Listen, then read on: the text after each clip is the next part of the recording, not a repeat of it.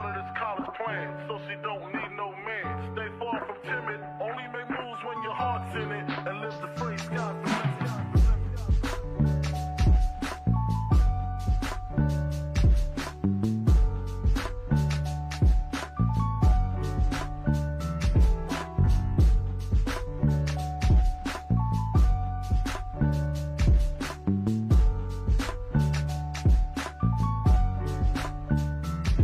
A nigga never been as broke as me. I like that. When I was young, I had 2 pair of leaves. Besides that, the pinstripes and the gray.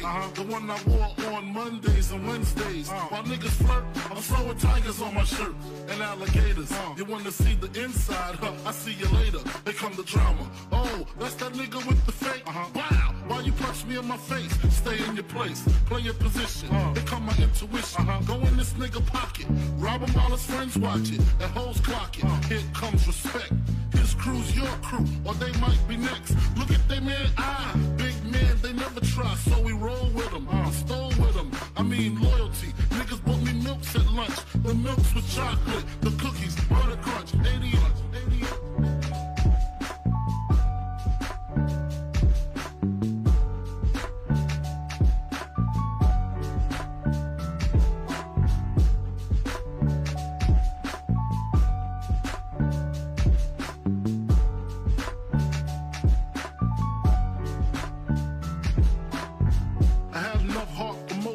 Long as I got stuff for most of them soft. Even when I was wrong, I got my point across. They depicted me the boss. Of course, my orange box cutter make the world go round. Plus I'm fucking bitches ain't my homegirls now. Start stacking, dabbled in crack, gun packing. Nickname Medina, made the scenes, took my Ninas. From gym class to in-glass, pass off for global. The only nigga with a mobile. Can't you see like total? Getting larger in waist and taste. Ain't no telling where this felon is heading. Just in case, keep a shell at the tip of your melon. Clear the space. Your brain was a terrible thing to waste.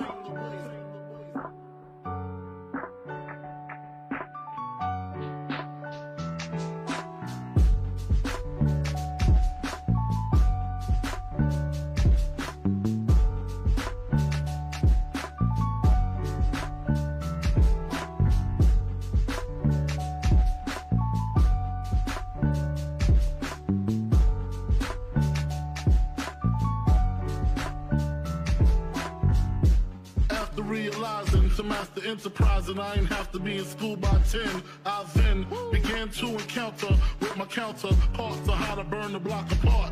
Break it down into sections. Drugs by these selections. Some use pipes, others use injections. Syringe sold separately. Frank the deputy, quick to grab my Smith & Wesson like my dick was missing. To protect my position, my corner, my layer. While we out here, say the hustler's prayer.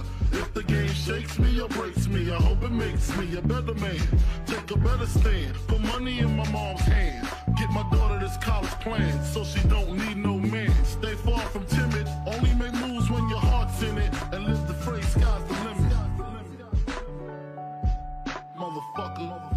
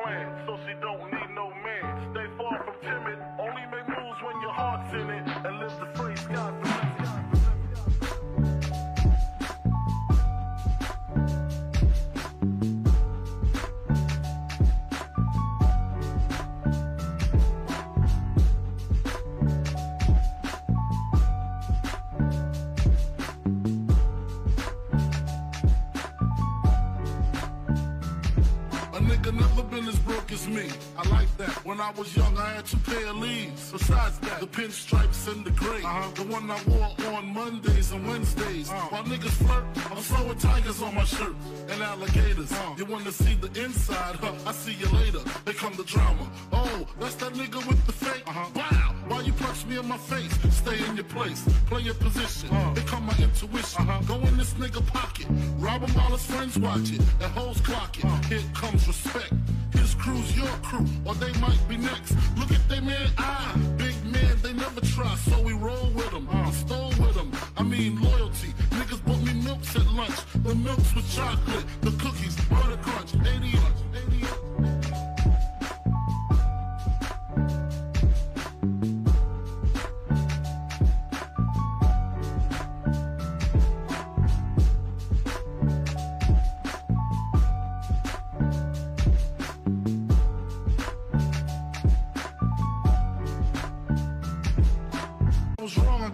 across. They depicted me the boss. Of course, my orange box cutter make the world go round. Plus I'm fucking bitches at my homegirls now. Start stacking, dabbled in crack, gun packing. Nickname Medina, made the scenes, took my Ninas. From gym class to in-glass, pass off for global. The only nigga with a mobile. Can't you see like total? Getting larger in waist and taste. Ain't no telling where this felon is heading. Just in case, keep a shell at the tip of your melon. Clear the space. Your brain was a terrible thing to waste.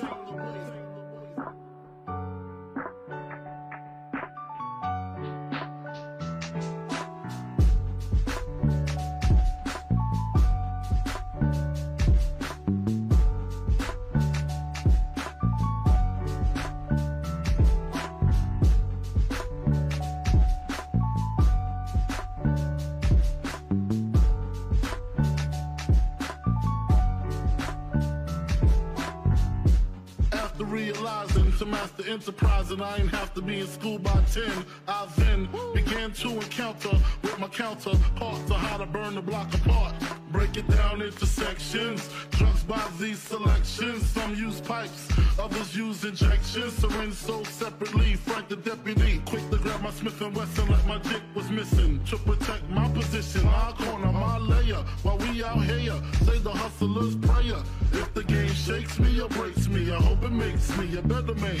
Take a better stand, put money in my mom's hand. Get my daughter this college plan, so she don't need no man. Stay far from timid, only make moves when your heart's in it. And live the phrase, sky's the limit.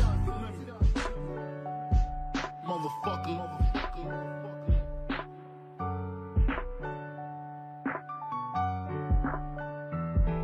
88.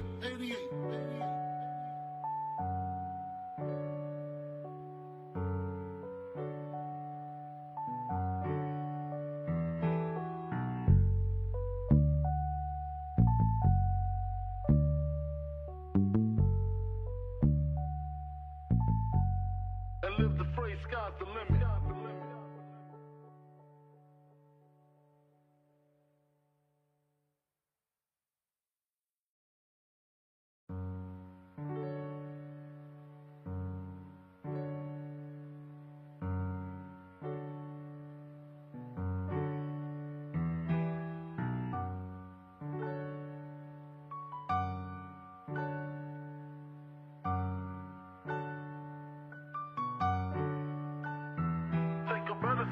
Put money in my mom's hand.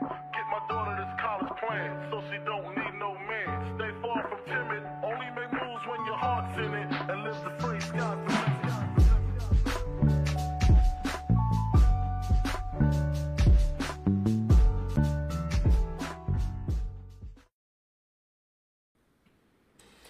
Oh, shit. All right.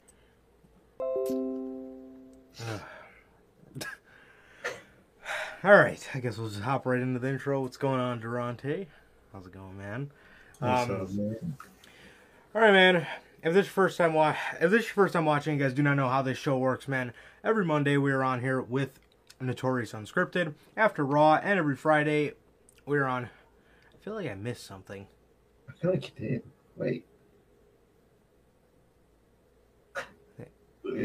Oh, I got it. Okay. All right. Okay. All right, what is going on, guys? Welcome back to another edition of the Notorious podcast, man. This is episode 131 of the news, man. And if this is your first time watching, you guys do not know how this show works. Every Monday we're around here after Raw with Notorious Unscripted, and every Friday at usually 4 p.m. Central. Today's a little bit of a earlier episode, and I kind of am digging it already, man. I'm kind of digging it already. So, yeah, man. Yes, we are on here usually at 4 p.m. Central with the news every Friday, man. And on this episode of the news, we not only have the news, but we're going to start you guys off. We not only actually have a lot of interesting stories, but we're going to start you guys off with the Extreme Rules 2022, the brief review on the show, man. Obviously, we've been used to not going live, even though the show was a lot better. And I'm sure a lot of you guys probably wanted us to go live afterwards. We've been so numbed to the nothing pay-per-view model, and this has always been one of them. So obviously we did not plan to go live, but in the Triple H era, man, this show turned out very enjoyable. But we'll talk about that in a second, man. So speaking about this past Monday's episode of Unscripted, the most important week so far of the Triple H era. We talked about multitude of things.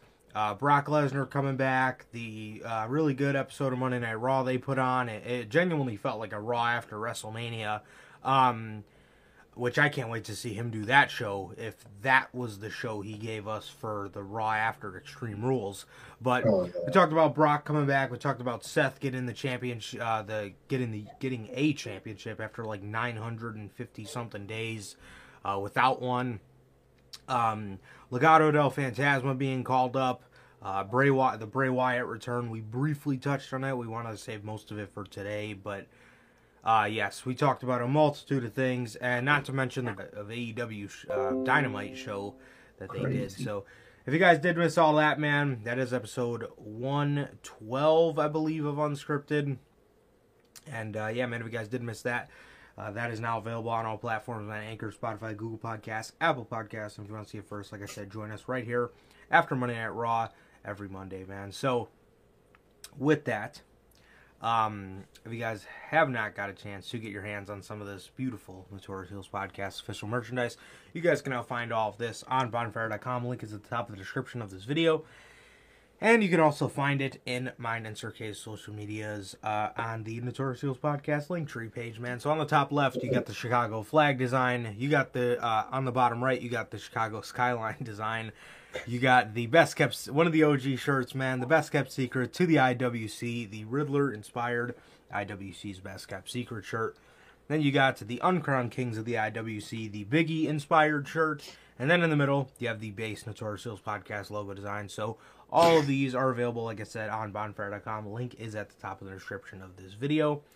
And yeah, man, so if you haven't got the beautiful merch, it is available there for you guys now as we speak. So yeah, man, and with that, if this is your first time watching, you guys do not know how this show, who we are here at the Notorious Heels Podcast. I am Johnny Mayhem, one half of the host of this very show. And as for the other half, we got my man Sir K here. How's it going, man? It's going good, man. Going good. Just been chilling out, man. Just been chilling out. Upgraded the computer last night. Oh, sweet. That was a thing. Goddamn. But look, man. Other than that, I've been good. Family, everything's good, man. I've just been chilling, bro. Just been chilling. Like Durante asked, how's the life? How's the family? Life's been good, man. Life's been good. Family's been good too. What about you, Durante, and anybody else in chat? What about you, bro? How are you? Yeah, man. Yeah, I'm good, man. I'm good. Yes, to answer Durante's question, life is good, man. Family's good. What about you, my brother? So thank you for always asking, man. And it's good to hear. He says I'm good. So always good to hear, bro. And thank you for always asking. But yeah, man, I'm good, man. I'm good. Yeah, man. I'm good. Just yeah, shit's tough, I guess. I don't know what to say. I don't know what to say sometimes. Yeah. Without, yeah, I mean, without getting too much into my personal life, because usually I try to keep as much of that away as possible. But things are picking up, and you know what that means, but the people don't, and it is what it is. It'll be Yeah, a man. new thing to look at. Yeah, soon. definitely, man. So, yeah. Fuck. Yeah, I don't know. Okay. I'm kind of off the verge of a fresh laugh because of this fucking Bobby Fish video that Sir K just sent me right before we Dude. went live, where he just got fucking blanked in front of the crowd. Fucking the whole crowd sandbagged his ass. No reaction, dude. That's legendary. Yeah, man. So yeah, nothing. Well, I can't even say that. There's a lot going on. There's a lot going on right now. I'll just leave it at that. But I'm good, bro. I'm good. I'm hanging in there, man. I'm hanging in there. So yeah. Other than that, not too much, man. Other than that, but it's exciting. It's exciting. So yeah. Yeah, man. I guess we could just start you guys off with the Extreme Rules review. Overall, this is a really good show. I think a lot of people gave the show like unnecessary slack. Yeah. I think they did at some point. We'll definitely get to that. It had a lot of good matches. It had one match that it had a couple matches that were very disappointing to me. But other than that, man, I thought the show was really solid, and it is so nice so far in Triple H's run. So up until this point, October 14th, 2022, we are moving away from the nothing pay-per-view stature. And I like that things are actually seeming a little more quality on the show, man. So this show had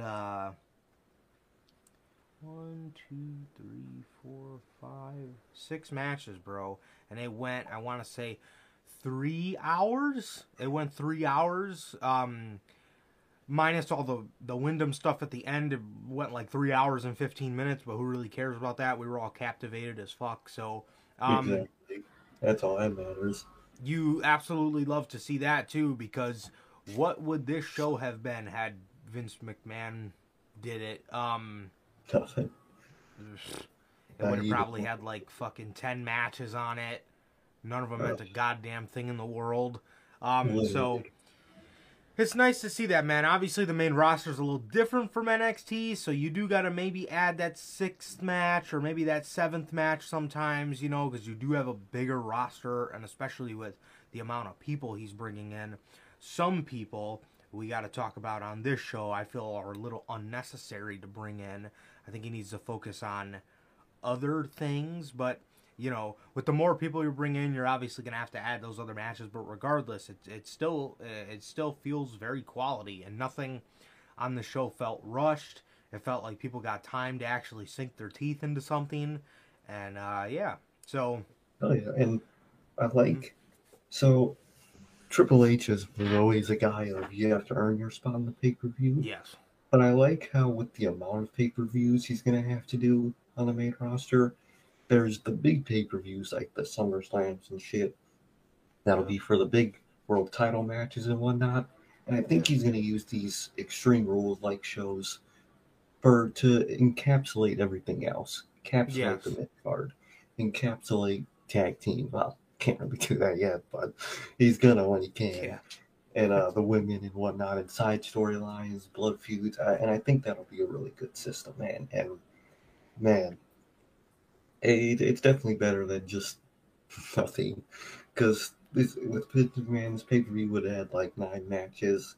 There would have been a Baron Corbin match and a Madcap Moss what was his name now? Madcap Moss still. Okay, it's Madcap. I thought it was Madcap something else.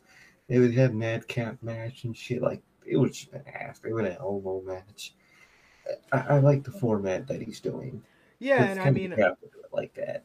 Yeah, and especially with the way the roster is getting, I mean, you do these shows and there's still people that are left off of them. So I think maybe next time you come around to a smaller pay-per-view, You can put, you know, the people that aren't necessarily in like a main card situation or whatever. But also, this is a lot different from NXT because with Triple H, with NXT, when he was done with somebody, he didn't have to deal with them anymore. He gave them their spotlight. He didn't have to worry about keeping them around and booking them, right? So he sends up, you know, you have Nakamura drop the title to Bobby Roode.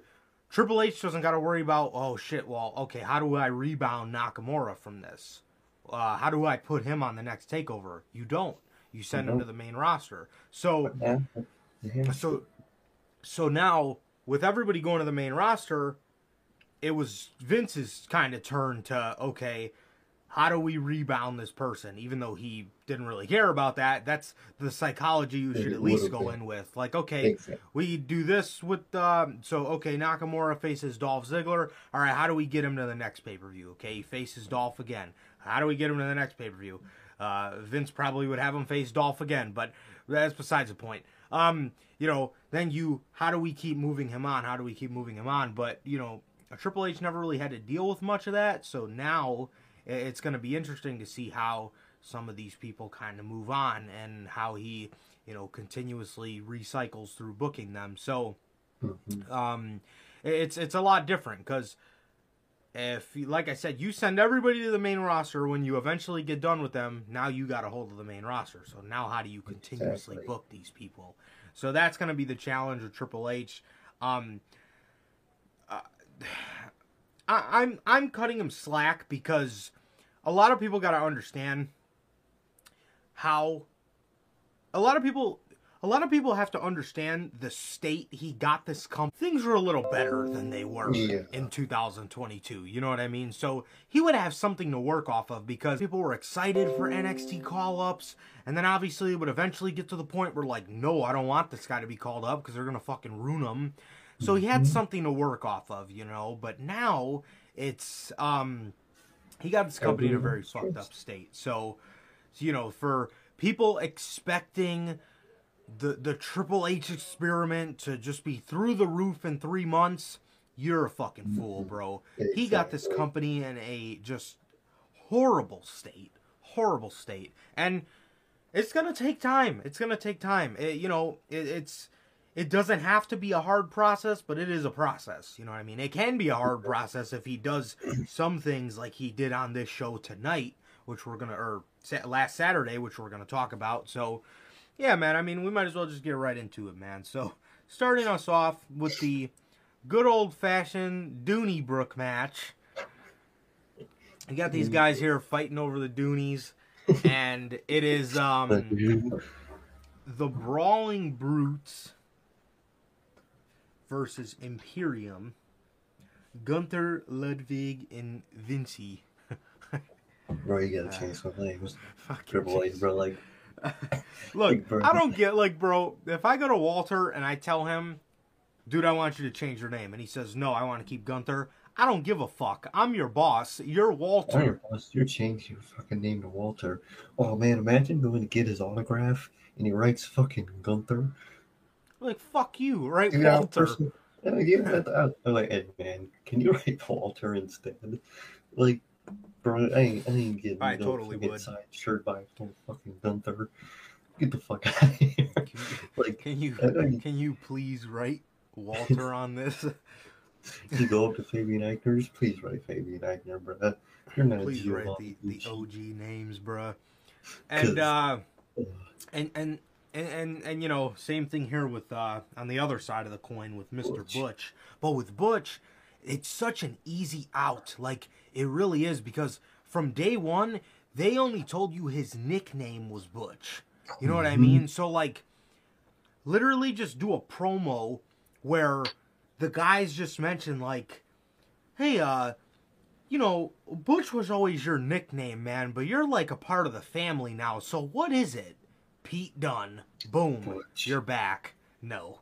Good God. Changed it to Butch. He went to the... you legally need a last name. Never mind. Butch. Oh, man. They do have an easy way out with that. Probably change his name. Give a ride back. Dude, that feels so bad. Like, imagine you're just at the bank. You work at fucking Chase Bank. and you just get this fucking guy coming in. I want to open a account. All right, what's your name? Ryback. What? Say, What's your you name? know who Bitch. also did that too? Ultimate Warrior. I think he He changed did. his name to Warrior or something like Yeah, that. I think he changed his last name to Warrior. I think like that one makes a little. That one's not as bad, but That's a pretty cool last name. Ryback. Ryback. It's like if I could see Cody changing his last name to Rhodes, like that would make sense. Definitely. You know what I mean? But, bruh, Cody Runnels. Cody Runnels. I want to see him come back.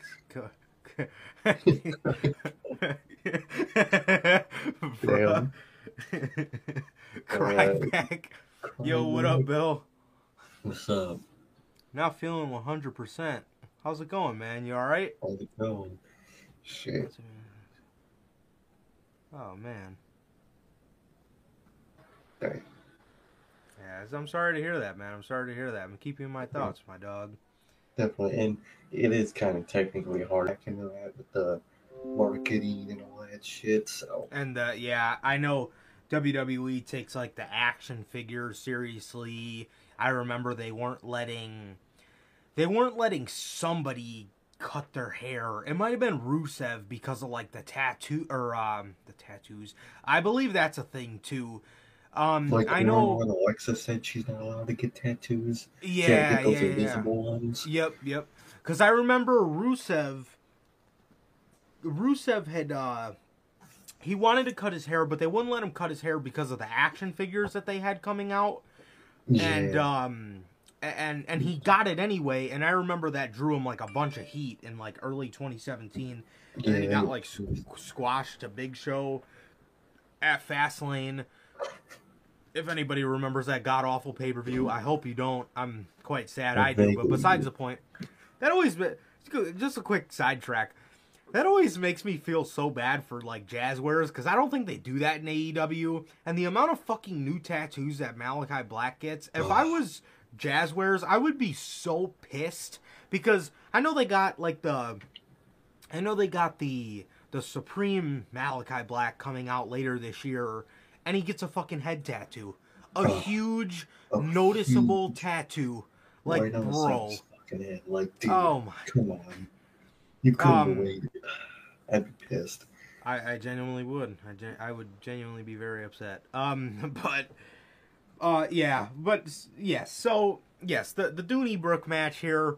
This match opened the show. There was no pre-show match, which is very cool to see. That's good. No pre-show match, and yeah, this match was to quote Sheamus, a bonger. This match opened the show, and it was absolutely incredible. This match was very enjoyable. It was it was chaos. It was chaos, man. They were beating the shit out of each other. Were hitting each other with them shillelaghs, and man, that looked like it hurt, bruh. Man. Yeah, but these guys, bro. Sammy Guevara would not like to be in this match, man. This looked very yes, and it was very, very good. I would absolutely love to see him in the ring with Sheamus. Sheamus does not play around, bro. So yeah, man. I mean, with what they did the night before with having Gunther like tap twice, and then having Imperium lose here, really seems like they're booking in the favor of Sheamus, and I don't know. I don't know, man. I don't know. It's kind of like, you know, you put Imperium back together, and you're kind of sort of just been booking this in Gunther's favor in Sheamus's favor the whole time, and it kind of makes Gunther look a little bad. Yeah, it's like what they're doing with Damage Control. They reform or create this faction, and they just lose.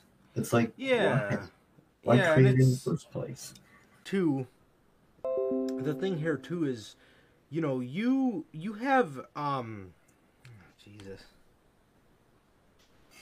How do I do this? Fuck. I can't remember what the fuck I was gonna say.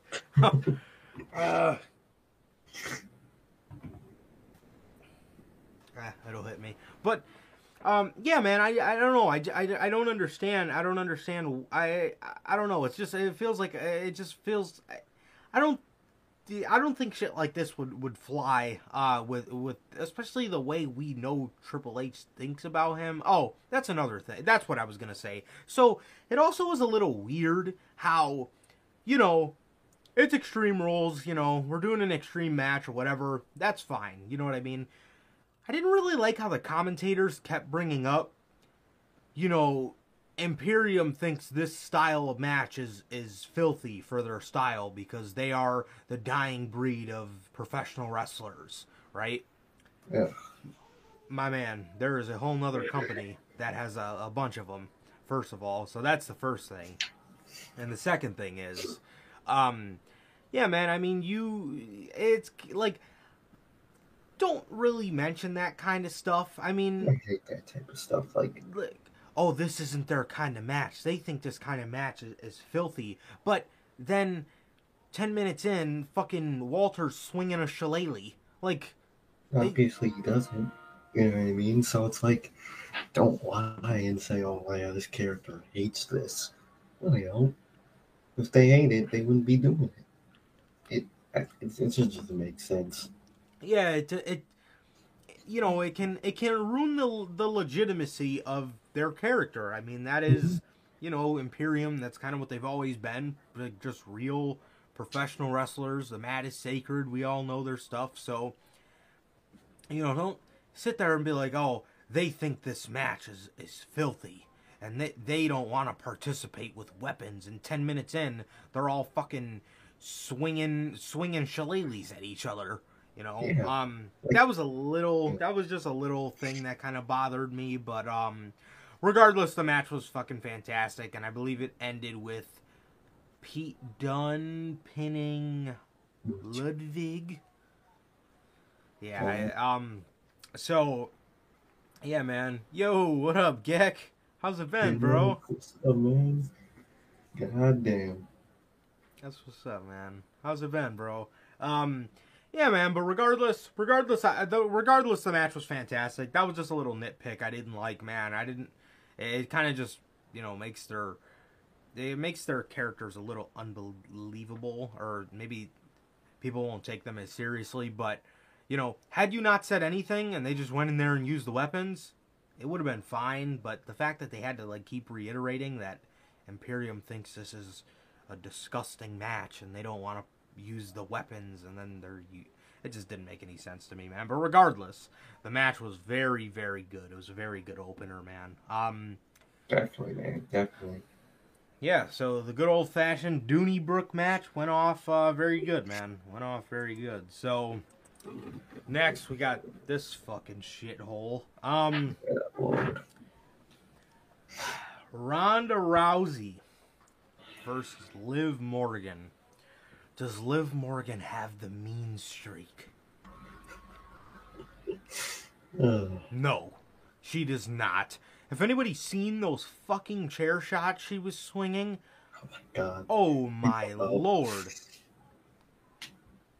It's like fucking us with pillows, just no selling each other. Just there's just fucking. Oh man, there is absolutely no reason why Shayna Baszler should not have won that women's championship at Crown Jewel, Clash at the Castle. There is absolutely no reason why that shouldn't have happened, man. Fucking soft, bruh. I mean, oh man, I hate to say it, man, because you know, I really do think Liv is good. Mm-hmm. But man, this championship experiment failed. I think it proves more than ever Liv is better chasing rather than defending. Yeah, way better chasing. Cause good lord, what is this? Ugh. This was awful. Ronda Rousey ended up like doing like some like neck choke with like her leg, and Liv was fucking smiling the whole time, and then she was going through it in the backstage area, so I don't know what that was sort of hinting at, but Yeah, man, Liv was very happy to lose the title, I guess, in this Extreme Rules match that was not extreme whatsoever. This was a Vince McMahon Extreme Rules match, is what it was. It really was, man. Like, just bad. Just bad. Liv needs a character. Ronda Rousey needs to go. Fuck, sorry. And it all failed. They failed Liv. Liv failed. It's circle of failure with all this. Yeah. Definitely, bro. Definitely. So next, we got the strap match between Drew McIntyre, or as Karrion Kross calls him, Mr. McIntyre. Mr. McIntyre. Just fucking gritting his teeth together. Probably does that shit ordering a fucking burger. Give me no blues. Just what? I'm a loser, let me smile. Gex says Liv versus Ronda match of the year. Oh Yeah, man, probably fucking worst match of the year. That's interesting. That's definitely up there. I can't I can't think of any right now, of course. Maybe like Jade Cargill versus Athena. But I mean, at least the action was solid. The action was solid in that, so I wouldn't do that to them. It was bullshit, but shit. Yeah, it's up there. That could probably be worst match of the year, to be honest.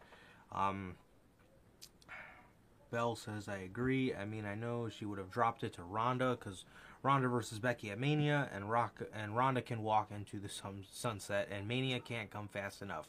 Yes, absolutely.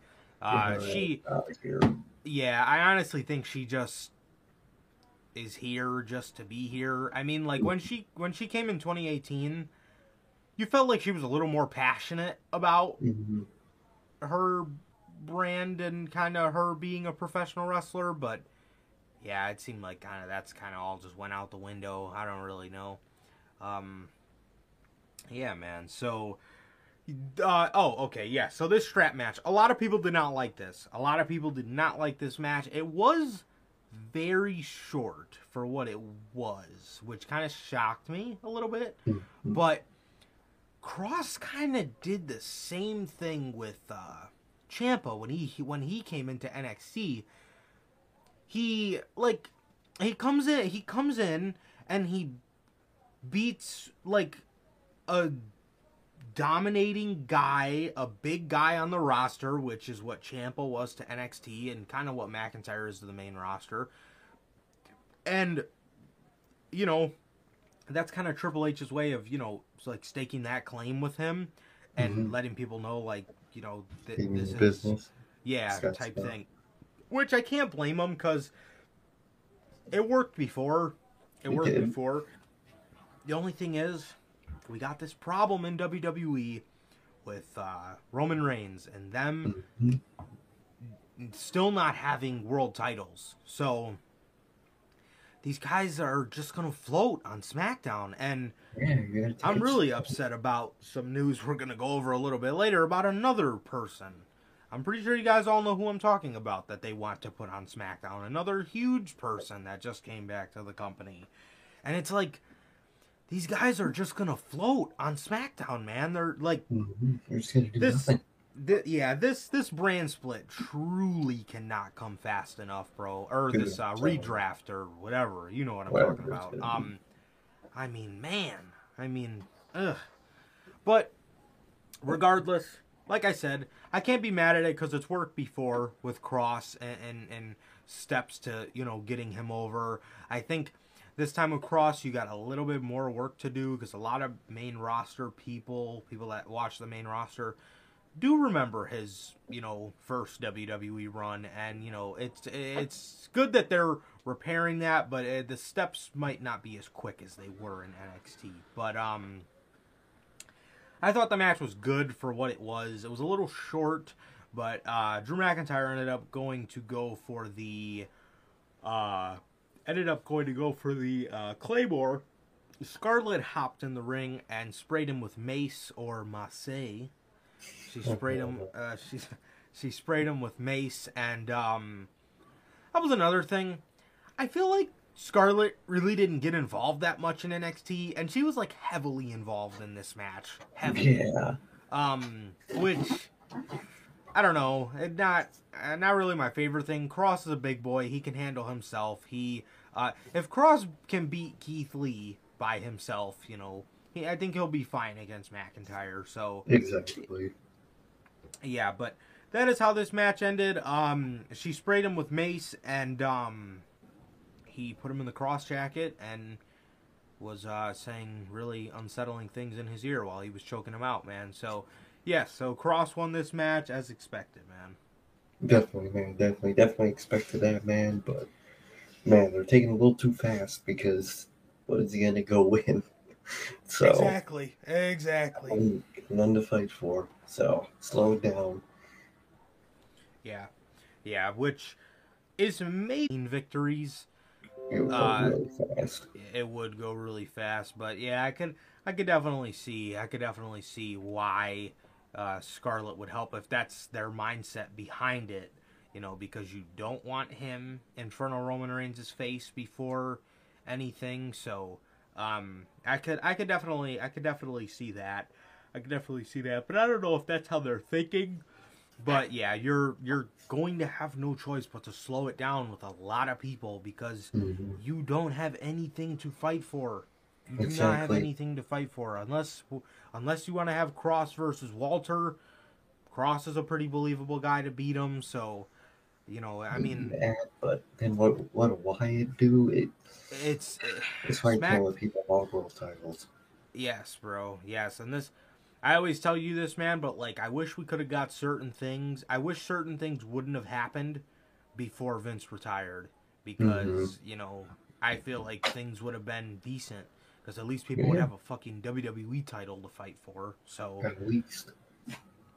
But it's not the case. And yeah, this match was really good. A lot of people didn't really like it, but I thought it was really well, man. I thought it was really good for what it was. I did think it could have went a little longer, but yeah.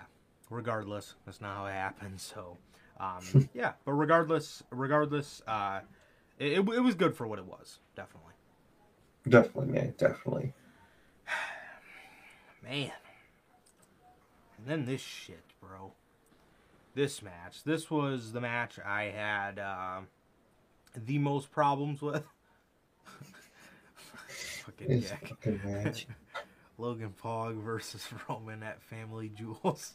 Family Jewels? Cross just works a certain pace, which I get, and he needs to change that every once in a while. That's from Bell. I agree. Definitely. It's always good. It's always good when people kind of change it up because I feel like Cross could be really exciting and like something very fast paced and yeah. He's gonna learn to slow it down a little. Yeah. One guy honestly that I think really mastered like that slow style to the point where like some people wrestle slow and a lot of people find them very boring. But somebody who wrestled that slow style and really mastered it and it was like genuinely intriguing was Walter. Exactly. I mean, I've never seen some shit like that before, bro. Like, no. You know, I like me a fast-paced match, but Walter really taught me how to appreciate just a slow fucking slugfest, bro. He really did. Bro. He really did, man. Yeah. Definitely. Bell, would you say Cross wrestles a fast style or a slow style? Okay, but while you answer that, oh man, this match I had the biggest problems with. Out of the night. Bayley versus Bianca Belair. It was also very cool here. It was also very cool to hear Michael Cole call for Bayley again. So. It was also cool. Bayley was like yelling at him like in the beginning of the match, so it was awesome to see. It was awesome to see. That's one thing I hate about Bayley being on Raw is we don't get that Michael Cole dynamic, which kind of sucks. So this match, although the match was good, you not only fucking killed Damage Control up until this point. Obviously, I think they have a little bit, and it's slim, of a chance to come back from this. But, man, you not only fucking killed Damage Control and majority of their credibility, you are booking Bianca not only as a babyface, you are booking her like fucking John Cena, bro. Dude, oh my lord, bro. She basically won this 3-on-1 ladder match. That is pretty much what happened here. Literally. That is, bro. Durante in the chat earlier called her Super Cena, because she is. That is literally... I'm watching this match, I'm like, who do they fucking think this woman is? Like, fucking John Cena? Like, bro. Oh my... Dude, that... How did you think that looked good for Damage Control? That Bianca Belair just mopped the fucking floor with the whole faction. Whole group just beat them all by herself. Oh yeah, they look real tough. 3-on-1, lose. That faction, it's on the verge of failure, man. It really is. That one depended on it, and it didn't happen. They're like one big loss away from just might as well scrapping the damn group. Seriously, bro. I mean, I don't know, man. I don't know. If I trust anybody, it's Bayley, because Bayley was at a point in 2019 where when she first turned heel, and for the first couple months, everybody was like, bro, just grow the fucking ponytail back. This is ass. And she ended up coming into her own, but like, and this is the thing that I don't understand, why this was such a hard decision, and this is what pisses me off. Bianca Belair's, I don't give a fuck what anybody says, Bianca Belair's reign has not been that good for you to book her like fucking John Cena, bro. No, bro, she ain't like that. She's good. She's not like that, where you bury 3 people. No. Almost nobody's that good. I mean, oh my god, dude, what? She Why? was her, bro. Like shit. Absolutely makes no sense, and this really annoyed me. This really annoyed me as to why they booked Bianca Belair the way they did in this match, dude. Because, I mean, you are putting a whole faction that just debuted in jeopardy for this one woman who is very good. I'm not saying she's not good. She hasn't had the best title reign, bro. She hasn't had the best title reign, man. And if there was a perfect time to end it, and I said this last Friday, but start her heel turn arc, so to speak, it was then. It was then, exactly. Bro. It was then. Because I don't know. Bianca Belair is a babyface. She doesn't really entertain me that much. She doesn't really seem that connectable. You know what I mean? I mean, she's just good Bianca. Exactly, bro. Like, I like heel Bianca, and I would rather have that route, to be honest. I agree. Yeah, man, so this match ended in 16 minutes and 40 seconds. It was a very good ladder match. Match. Also, I didn't like the end. How Bayley was holding a ladder on top of herself as she was in position for the KOD, knowing damn well she's about to drop you on this ladder. And she lost. And Damage Control looks as worse as they possibly could right now. They look horrible. Horrible. Fucking losers, bro. Call them the Nexus. Fucking losers. Why create a group just to have them lose? It don't make sense, man. No, I never will either.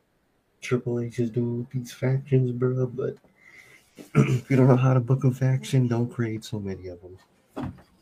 Exactly. It's on. Yeah, man. So, next, we got this masterpiece. No. Finn Balor versus Edge. Match of the night. First of all, this match got off to the wrong foot for me in the very beginning. Fucking entrance. What was that entrance? I've seen a lot of people clowning on the mask. I didn't really mind the mask as much as a lot of people did. For me, it was that godforsaken entrance music and that stupid ass entrance production. He just like jumps towards the ground and he just stands there and squats and just looks around, and then he rises up and then he does it again and he does it one more time, and it's just so ass, bro. It is so ass. Just have him come out to the other side.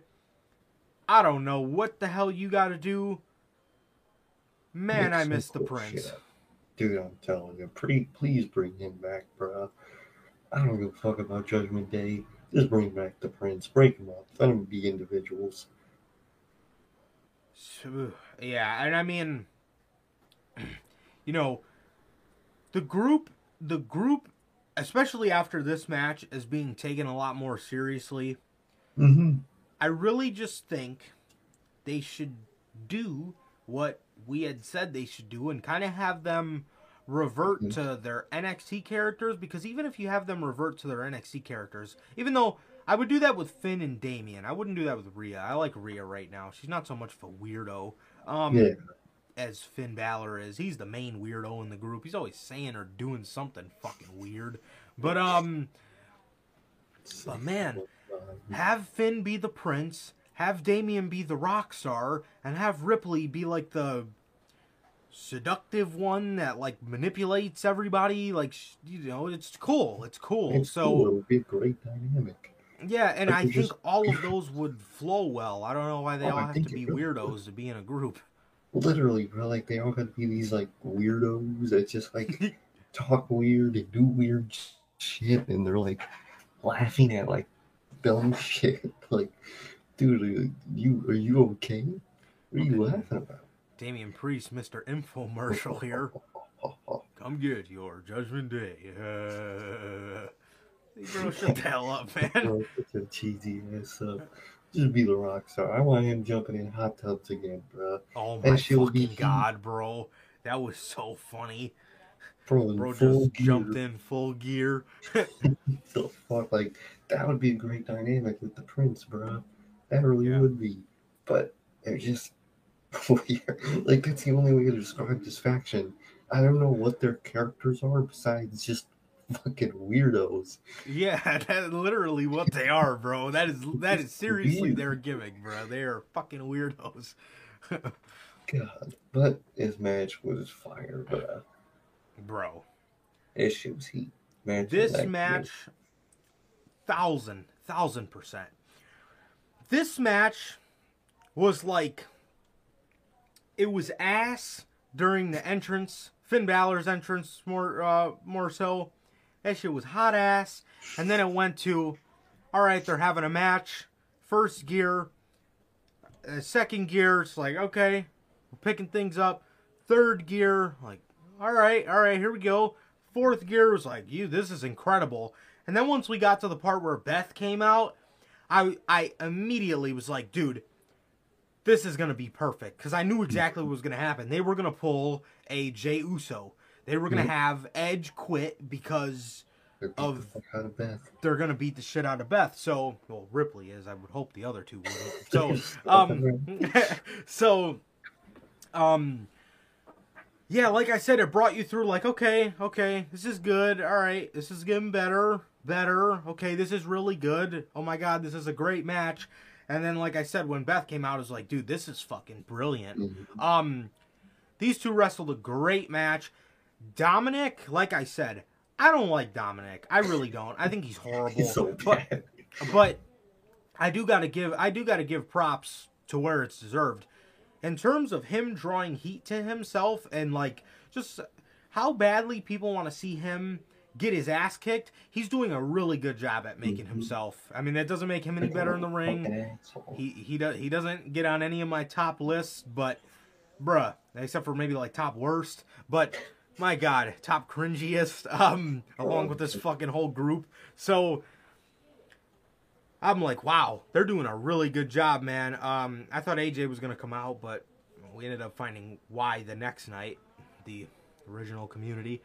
So yeah, this was just really good, and I was kind of like, as we were going through the match, I was like, oh damn, like I was at a point where I felt like they were gonna have Finn say "I quit," and that was the wrong choice, because I believe 2 weeks ago on this show we brought to you guys that Finn was slated for big plans, and exactly having him say "I quit" when Triple H is kind of, you know, putting him as the leader of this faction, you know, he's kind of transitioned him into that role.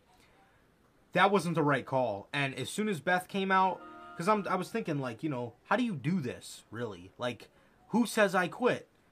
You know, Edge, you know, I could see you don't really want him saying "I quit," you know, because he's Edge, but...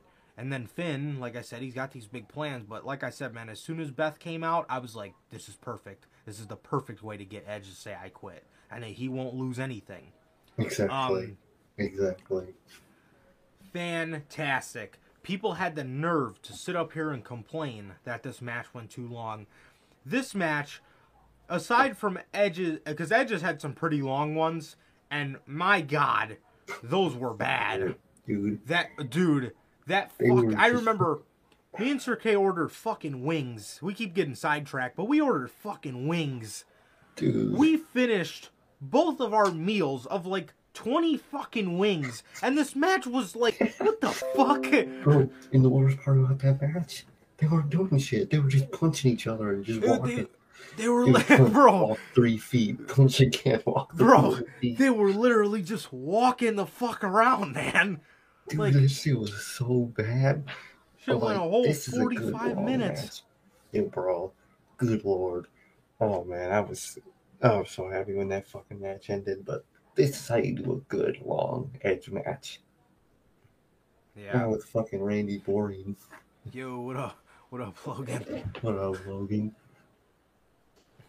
Judgment Day, 3 weirdos and a person with daddy issues. Dude, I'm telling you. Bro, they are literally just a bunch of weirdos, bro. That's what they are. I mean, now, like, they're kind of coming into their own, you know, after this match, because, like, people actually take them a little more serious. But up until this point, 3 weirdos through and through. That's it. That's all they had to them. So, like I said, what up, Logan? What up, bro? Yeah, man, so, like I said, you know, I absolutely knew that, you know, Finn saying "I quit" was the wrong decision, and like I said, once Beth came out, perfect. They, you know, they handcuffed Edge, they beat the shit out of him, he wasn't saying "I quit," he still wasn't saying "I quit" after everything, and then Beth came out, man, and Rhea Ripley, you know, got a hold of her, man, and she knocked her out with brass knuckles. They brought it to Edge's attention that your wife is knocked out cold. Once he noticed it, he was acting his ass off, bro. That was top tier shit. That was top tier shit. Beth, no.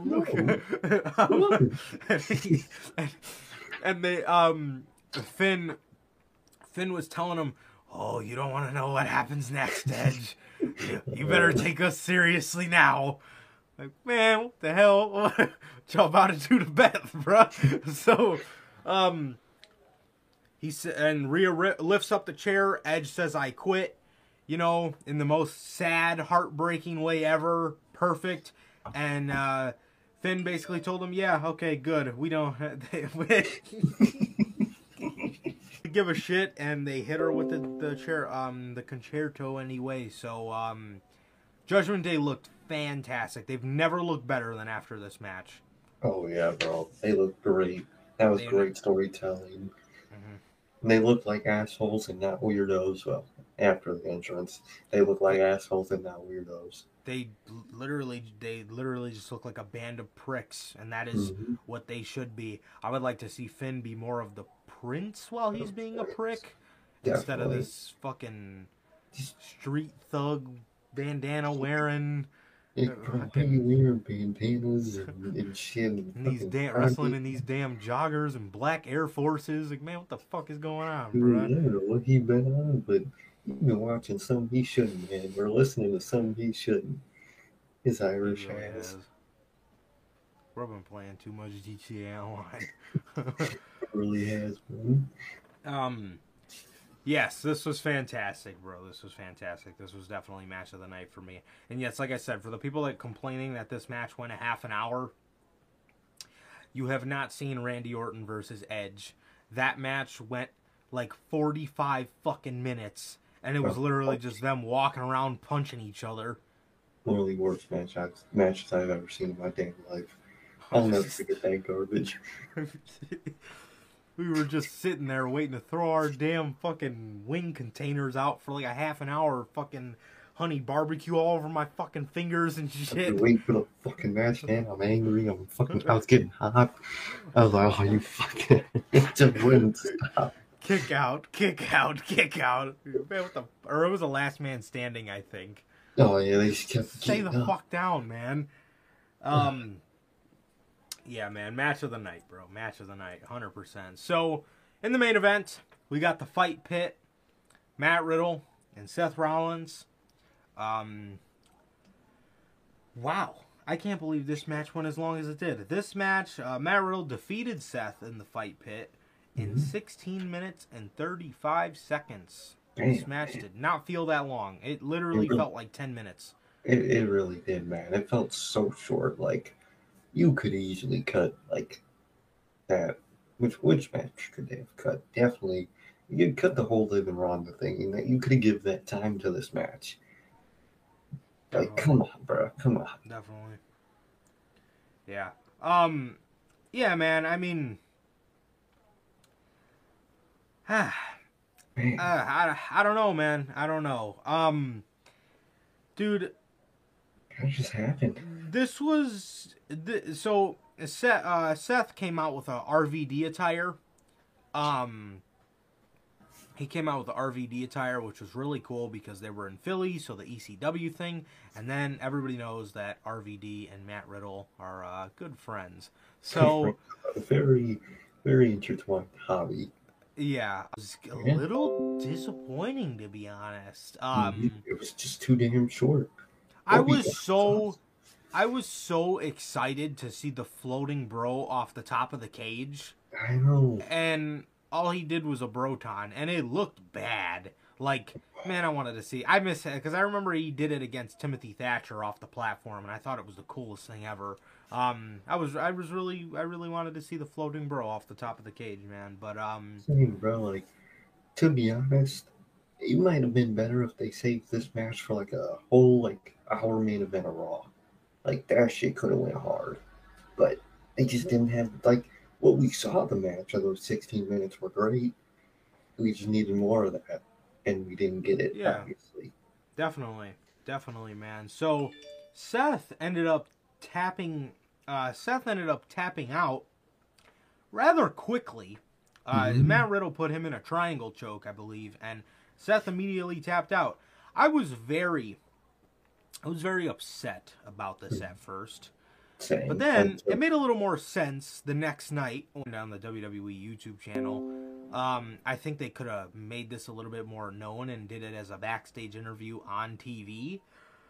But Seth said, the reason I tapped so quickly was because I knew that I had a U.S. title match the next night. And I can't be mad at that. That makes all the sense in the world, man. So it makes sense, but one of those matches, it just should have gone longer. You wanted to see more, yeah. Yeah, I wanted to see some cool, fun shit, and we got a little bit of cool, fun shit, but not enough. Yeah, because I feel like that was one of the most anticipated matches. Everybody wanted to see the Fight Pit, man. So yeah, man. And then Matt Riddle's on top of the stage with Daniel Cormier. Seth gets out of the ring. Everybody pretty much flees the fucking scene, so we knew something was about to happen. So at the end of the show, the lights go out, huge pop, and we hear he's got the whole wide world in his hands. Markin. That shit was heat. Bro. Damn. That shit was great. That, immediately, I was like, dude, here we go, bruh. Here we go. So it starts singing, he's got the whole world in his hands, and we begin to see, in this order, I got the picture up now, so from left to right, we see in the crowd, standing in the little tunnels, we see Huskus the pig, live in-person version of him. Mm-hmm. You know, lights go out, still singing. He's got the whole world in his hands. Then we see Mercy. Lights go out again. Then we see this absolutely horrific that fucking thing. Rambling Rabbit. Lights go out again. Then we see Sister Abigail, who, if you do not see the reference, that is Brody Lee's Bludgeon Brother mask without the horns, obviously, on Sister Abigail under the little cloak. The veil. Yeah, that's what it's called, the veil. Lights go out again, and we see the burnt fiend head sitting right on the announce table as Michael Cole goes, "What the?" And he just runs away. Fucking scary cat. And as for the one that got the massive pop, they all got huge pops, man. But as for the one that got the massive pop, standing right on the barricade is the Fiend. The Fiend, and you just see whoever was doing this did it wonderfully, because the way he was like moving his head around, it was like so sick, bro. Mm-hmm. He got a huge fucking pop. He got a huge pop here. Incredible. So then we go into, they show us a doorway. And then it goes up to this. This is the best picture I could find of it. As you can see, the cobwebs, and as you can also see Mercy's table. You see Mercy's table, and as you can see, a little bit of blood dripping down the box. And you see Mercy leaning over all decrepit.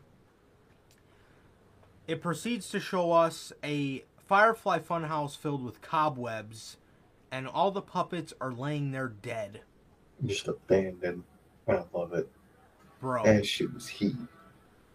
This was why I missed Wyndham. Mm-hmm. This production and the way he produces everything to a T, and he makes it so fucking enjoyable to watch, is just so brilliant. So as we're hearing this just eerie version of the Firefly Funhouse theme song, and it's like it's doing like the deep tone thing where it's like going in and out.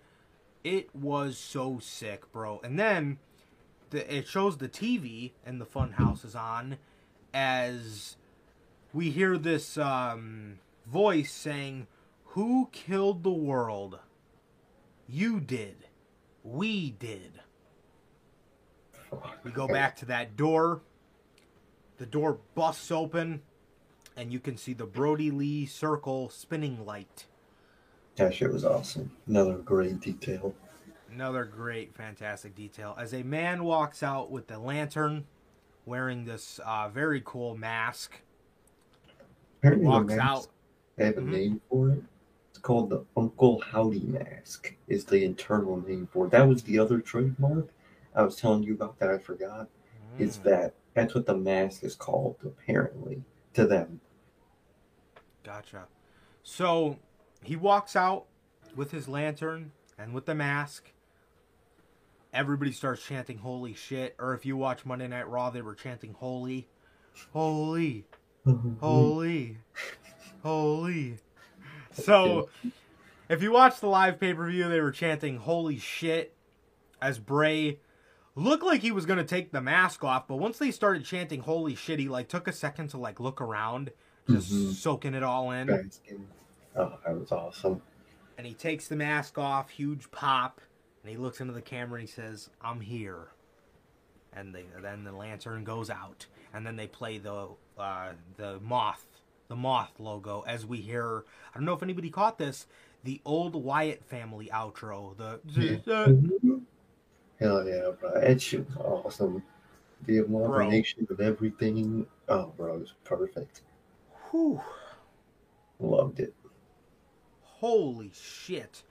Bell says the mask was a reference to the Black Phone, I think. So the same people that made Ethan Hawke's mask in the Black Phone, Tom Savini and his team does all of Wyndham's masks. So yeah, so definitely a similar theme there. 100%. So, bro, wow, man, that shit was straight heat, bro. This was absolutely incredible. Absolutely incredible. The presentation here was just wonderful. The hints, the old, he's got the whole wide world in his hands. Bro, that shit went so hard to hear that again. It has been so long since I've heard that, bro. Me and Sir K were on FaceTime because I had called him because we've been waiting for this fucking moment forever. And bro, man, to get that experience that together was even more dope, man. Because I know how big of Wyndham fans we are, and man, we were losing our shit. I just remember I just kept smacking my bed as I was sitting on my bed. I just kept, bro, I was just so fucking excited, dude. I was so excited. And my dad had ran in the room because he heard he's got the whole world in his hands, and he was like, "Uh-oh, I know what that means." So, so he ran in the room, and bro, it was an epic moment. It was truly an epic moment. It was, and man, it really was, like, in every sense of the word. It was fucking epic, and Wyndham is just so brilliant, and I cannot wait to see what he's got in store for us, man. Because man, yes, absolutely. This made the whole night of Extreme Rules worth it. It made the whole night all worth it in the end. Not that it wasn't, but it made it that much more worth it. Wonderful. The fun house comes to life. And incredible. Absolutely incredible, man. So, to,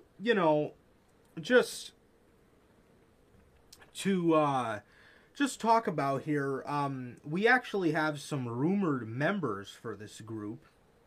So we got 3 just kind of random stories. We got 3 kind of like random stories, and then we actually have a story that I did not read yet. I read a little bit of it, but Meltzer talked about who these people are heavily being rumored to be.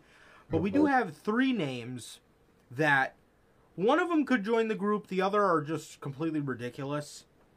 Bro.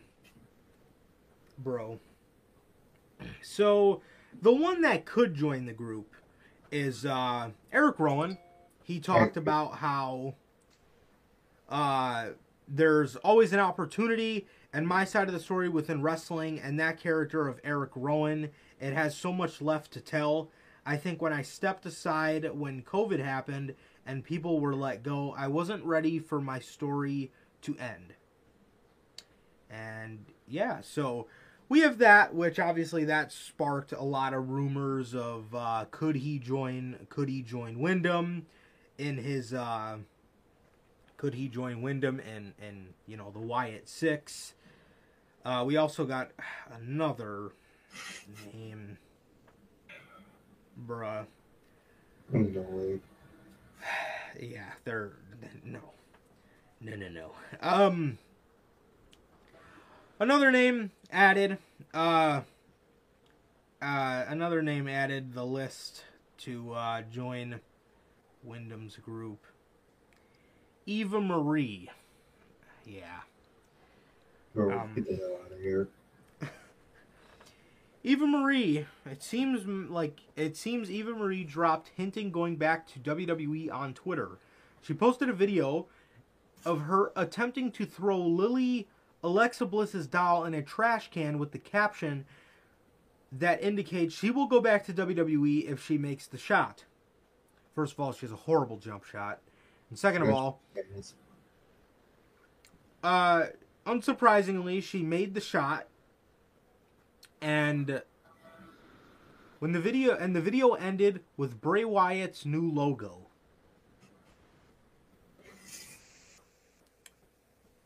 Triple H knows. He knows that's just a red herring. Get red hair. This has to be some kind of publicity stunt. Oh, it is.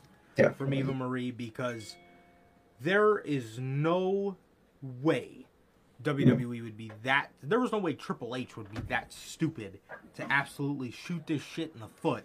No. I don't think Vince is stupid enough to add her to that type of group. Even he wouldn't.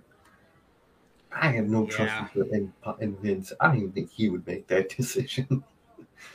Seriously, bro. And the last member, before we get on to the real rumored members, WWE was interested in bringing Malachi Black in for a huge role. According to the Wrestling Observer newsletter, WWE had been interested in bringing Malachi Black to be a part of the Wyatt 6 faction. Man. While obviously this won't happen, there was talk of Aleister Black for this group. You were going to pull him from his own group to be a part of Wyndham's. No, those two are enemies. Exactly, they're not allies. Like, dude, that sounds horrible. I'm glad they didn't get their hands on him, because that sounds garbage. You don't put... Yeah, Malachi Black's a big star. Even AEW failed to realize it. But how you can fail to realize it, too, when you want him? That don't make sense, bro. He ain't no side piece to a group. He is the perfect guy to lead a faction. Against Wyndham. Mm-hmm. You know what I mean? I mean, for the longest time, I talked about how I would have loved to seen the House of Black versus the Cult of Wyndham in AEW, you know, until obviously rumors sparked that Bray was coming back to WWE. But I would have loved to see that happen. I would have loved to see that happen. But he is a guy that leads a faction against a group like the Wyatt Six. He's not in it. No, that just makes no sense. No, not at all, man. Not at all. So those are the three members, and at that point, I am almost glad that they did not get a chance to get their hands on him, man. Third identities of Bray Wyatt's new Wyatt Six faction. According to the Wrestling Observer newsletter, WWE has interesting rumored plans for the Wyatt Six faction. This includes calling up NXT stars. They said, and I quote, "There is all kinds of speculation regarding the identities of the Wyatt Six group. There is also said to be a long-term plan for the group up to WrestleMania." Wow. Look at that. They have teased hints of Joe Gacy as Huskus, Grayson Waller as Mercy the Buzzard, Alexa Bliss as Sister Abigail, between social media for the first two and a teased photo of Sister Abigail with both Raw and SmackDown women's belts, which Alexa Bliss has held. The Mercy character has also greatly resembled Waller with a shirt that he had worn on television and the same height and build. Plus, for weeks, the announcers have done teases about Bliss not being where she used to be. There's also a Liv Morgan tease for that spot. Rambling Rabbit has the obvious rumors of Eric Rowan, although those are just rumors at this point because Rowan was formerly with the group. The Fiend rumors are for Taylor Rotunda, Wyatt's younger brother. The former Bo Dallas. It should become obvious within a few weeks. Others internally have said some of those are believed to be accurate, but others are up in the air. Mentioning others could be part of it. Mentioning the dyad in particular are possible. Other names are listed. While obviously this won't happen, there was also talk of Aleister Black for this group, with Triple H being head of creative. It is likely that Bray Wyatt will finally be able to flex his creative muscles. We'll have to wait and see how Bray Wyatt's faction will turn out. Yeah, I mean, as much as I hate it, it would make sense because now that I notice it, Grayson Waller does always wear those Mercy the Buzzard type flannels or like Hawaiian shirts. No. Well, the thing is with Grayson Waller, like I just saw a fucking, I think it was an Instagram post or Twitter post earlier. The caption was "Let me in," and he was fucking around with the head lantern from WWE shop. I think it's him just trolling. That's kind of his whole character, is a social media troll. So I think that's what's going on with Waller. But the thing is though, the thing that scares me about Grayson Waller, I know on NXT, Apollo Crews like ripped his eyeballs out of his head, and I don't know. Yeah, I know by your face. Yeah, don't ask. Do not ask. How do people watch NXT? Apollo Crews drug him under the ring, and he came out and ripped his eyeballs out. Was he fucking Daredevil? So I don't know. So I don't know if they're trying to take like a dark turn with his character. I hope not. So that's the thing that scares me about him. I think Huskus is perfect for a guy like Eric Rowan. I would say Rowan, yeah. Definitely, because it just fits the size. I'm not saying in a negative way, but he's a tall, big guy. Yeah. He could be intimidating with that. And he's a husky guy. And if they're going with like the pig-related route, like we were talking, I would say either make him, if you guys know the character, I just know him from one of the Arkham games, but Dr. Pig from the Arkham games, or you know how in Saw they wear that fucking pig mask, something like that. That would be fucking awesome for the tall intimidatingness of Rowan. Definitely, bro. With his little creature back. I would like Bo to be the rabbit. Definitely. I would like. I'm cool with Alexa Bliss or Liv Morgan for Sister Abigail. Alexa Bliss gets a lot of flack, bro, but that was in the beginning. That was in the beginning of the shit, bro. That was in the beginning of the shit. It was really good, man. But towards the end, it got really bad. But in the beginning, you know, it doesn't. It gets undeserved. Undeserved hate. Definitely. I'm cool with either one. I would probably prefer Liv if I had to pick one. Same. I wouldn't mind either way, to be honest. And then Mercy. That's kind of an open book. I would say you use Mercy as like a just someone cool that might fit in the group that's not Grayson Waller. Because I was gonna say too, because one of our next stories was Vincent and Dutch, the Righteous, were backstage at WWE. Vincent has dreads, so the Fiend also had dreads, and maybe you do Dutch plays the pig and Rowan plays Mercy, or you swap the two out, you know, vice versa with the two, something like that maybe. But definitely, man. Yeah, maybe.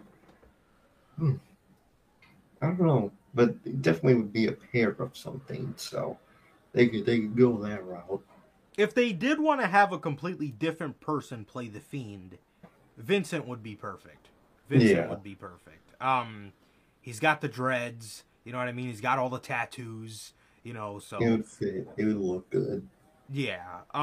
And like I said, Dutch is kind of a big guy, so you know maybe you have him play the Pig, or you have Rowan play Mercy, or like I said, you swap the two out. So, I don't know, man. I don't know, but regardless, it is very interesting, and I am very excited for Wyatt to bring us on this ride, man. Definitely, bro. Definitely. I cannot wait, man. I really can't. 100%. So with that, I guess that brings us perfectly into this. Former Ring of Honor title holders backstage at WWE Raw. According to PW Insider, Vincent and Dutch of the Righteous were backstage for Monday Night Raw's edition of Raw in Brooklyn, New York. Though neither appeared on camera during the show, this isn't the first time one of the former Righteous members had been connected to WWE. Dutch, I can't wait to see Dutch versus Butch. Oh, yeah. Give it to me. Dutch appeared in FCW in 2010 and 11. Vincent and Dutch have not teamed up in a few months. The last time was in Beyond Wrestling. They were partnered with another Righteous member, Vita Von Star, to take on and lose to the team of Wave and Curls, Jalen Brandon and Trayvon Jordan, and Willow Nightingale. Bruh, I'm dead. Since taking over creative direction of WWE, Triple H has brought back many names, including Wyatt, Gargano, Cross, and a big return. And another big return came Monday night when Gallows and Anderson came back. Okay. Another thing that's worth noting is Wyndham is actually real life friends with Vincent, so and Dutch. So I believe he was photographed with them at a WrestleCon, and yeah. So I think they would really fit in that group as tag team. I think so. That could be really good. Yes, bro. Yes, and like I said, if you personally, I would like Wyndham to play the Fiend because I feel like that's like an extension of him. But if you really don't want to have Wyndham play the Fiend, and if you want to have somebody else play the Fiend, Vincent is perfect. Exactly, bro. Exactly. So, yeah, man. Yeah. So that is the news with more people that Triple H wants to bring in the company. We got a little more before we get to. I want to go over this. AEW sent feelers to Bray Wyatt after his WWE release. Should have sent feelers while he was available. Good lord. What's up? Should have sent feelers while he was available. So that's what I was going to say. Don't send him feelers. No. You contact him and say, we want you, and a deal is on the table. You tell me the fucking number. Yep. Exactly. That is what you should have done. Now. It's too late now. Sports Illustrated wrote an article on Wyatt's return at Extreme Rules. In it, they discussed Wyatt's release. The report confirmed that Wyatt had received feelers from several companies, including AEW, Impact, AAA, and AAA in Mexico. Can you imagine fucking Bray Wyatt just running around with all the fucking luchadors? All those fucking little... Oh, bro, that shit would be hilarious. Bro, from what I understand, a feeler is, it's letting somebody know that you'd be interested. Mm-hmm. I'm sorry. You already passed the boat on Gargano. As soon as Triple H took over creative, you make that man an offer. A solid offer. This is what you want. I wonder what's going to happen with Wyndham's movie now. I hope it's still in production, man. I hope so. Me too. So, I don't care. I don't care what you got to do. You already passed up on Johnny Gargano. You know what I mean?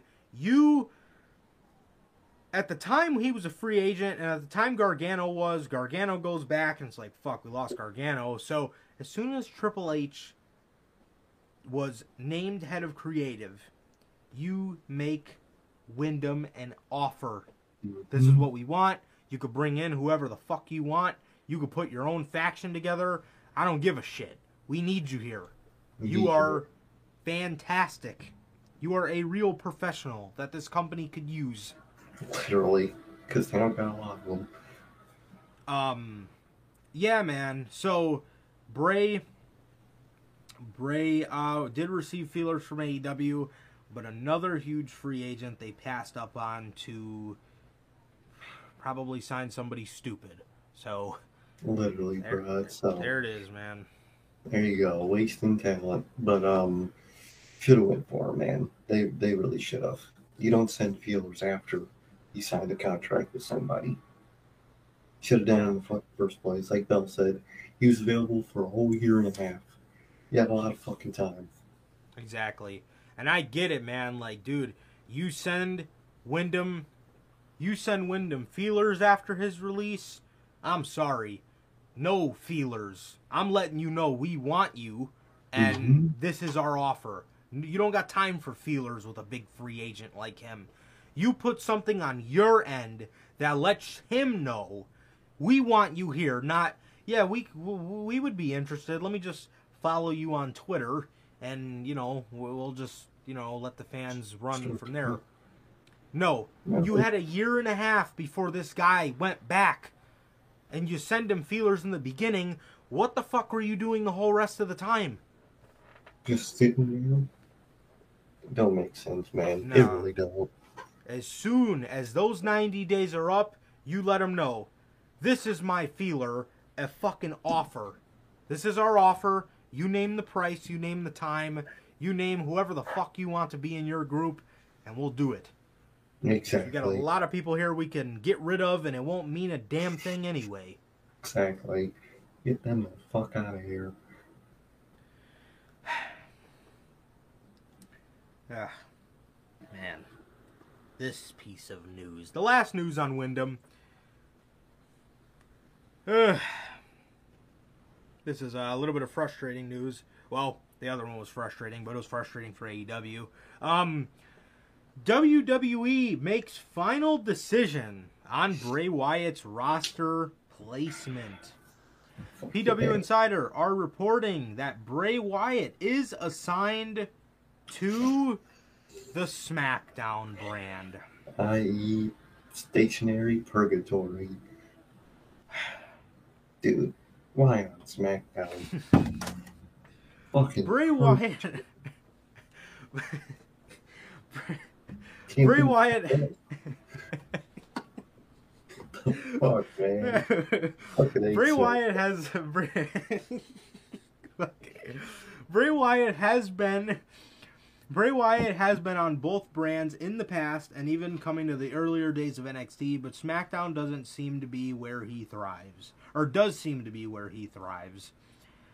PW Insider reports that Wyatt is only slated for an appearance on the SmackDown brand. That can always change, but as of now, he's assigned to the Blue brand. This is a good get for Fox, as Bray Wyatt's return has been a long time coming. Bro. Okay, it's not bad. It's just pointless. There's nothing to fight for on SmackDown. There's good people, and they're doing good things. It's just no goal for anything. World titles are held, mid-card titles held, and what's there for Wyatt to do on SmackDown? It is what we talked about with Karrion Kross. It is, like you said, stationary purgatory, bro. You are stuck in Roman's world, essentially. Yeah. That is basically what you are doing on SmackDown. I mean, nobody can thrive on that show, dude. It's held down. It is. You can't do shit. It's lame. It's pointless, bro. Like Bell said, Fox is just being greedy. I would 100% put Brock on fucking SmackDown and put Wyndham on Raw, bro. Please. 100%. 100%. Well, I actually kind of like Brock being on Raw, but still. just put both on fucking Raw. Yeah. Fox got enough, man.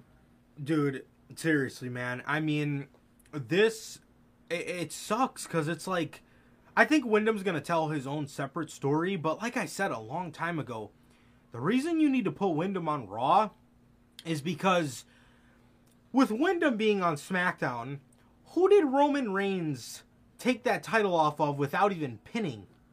Bray Wyatt. So, with putting him on SmackDown, you have that concept staring you dead in the face. Wyatt and Roman. And you're not going to do it.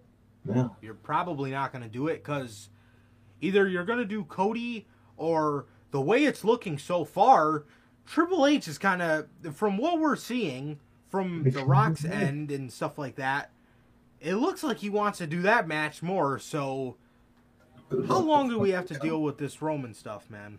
Too fucking... Yeah, Raw has no world title too, but at least there's a main event spot you could just be in without being either, oh, he has to face Roman soon and he's got to lose sooner. You know what I mean? At least there's an open spot to do something in the main event of Raw.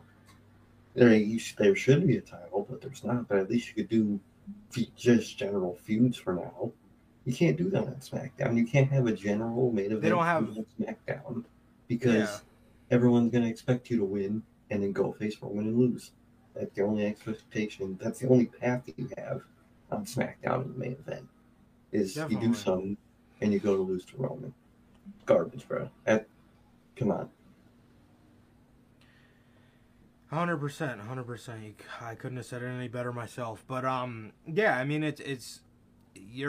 there's like such a glass ceiling. At least on Raw, you can do a little something, and Raw has a little bit more TV time. You know what I mean? Because SmackDown's got Roman, and they only really got 2 hours to showcase, and at least like 30 to 45 minutes of it is always Roman. So you really have about an hour and 15.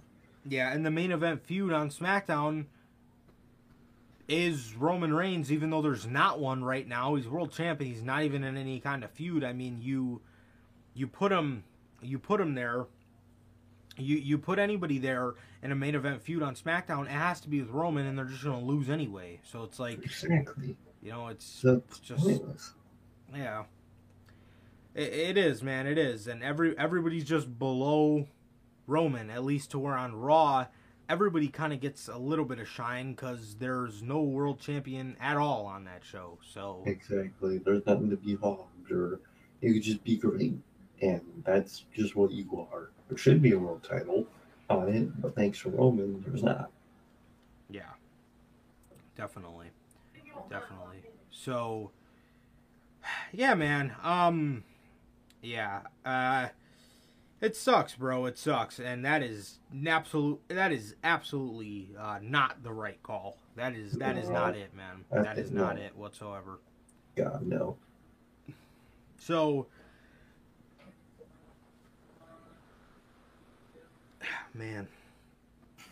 Speaking of other people returning to WWE. Yeah, so that was all our news for Wyndham on this show, man. I'm very excited, man, but I feel like WWE has made a pretty bad decision in putting him on SmackDown because, like I said, at least if he's on Raw, you don't got that match with Roman staring you right in the face. Yeah, staring you right in the face.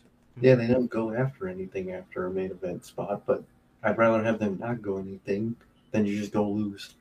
Yeah, because I've truly had enough of Roman running through the whole roster. At least the people on Raw don't have to be ran through.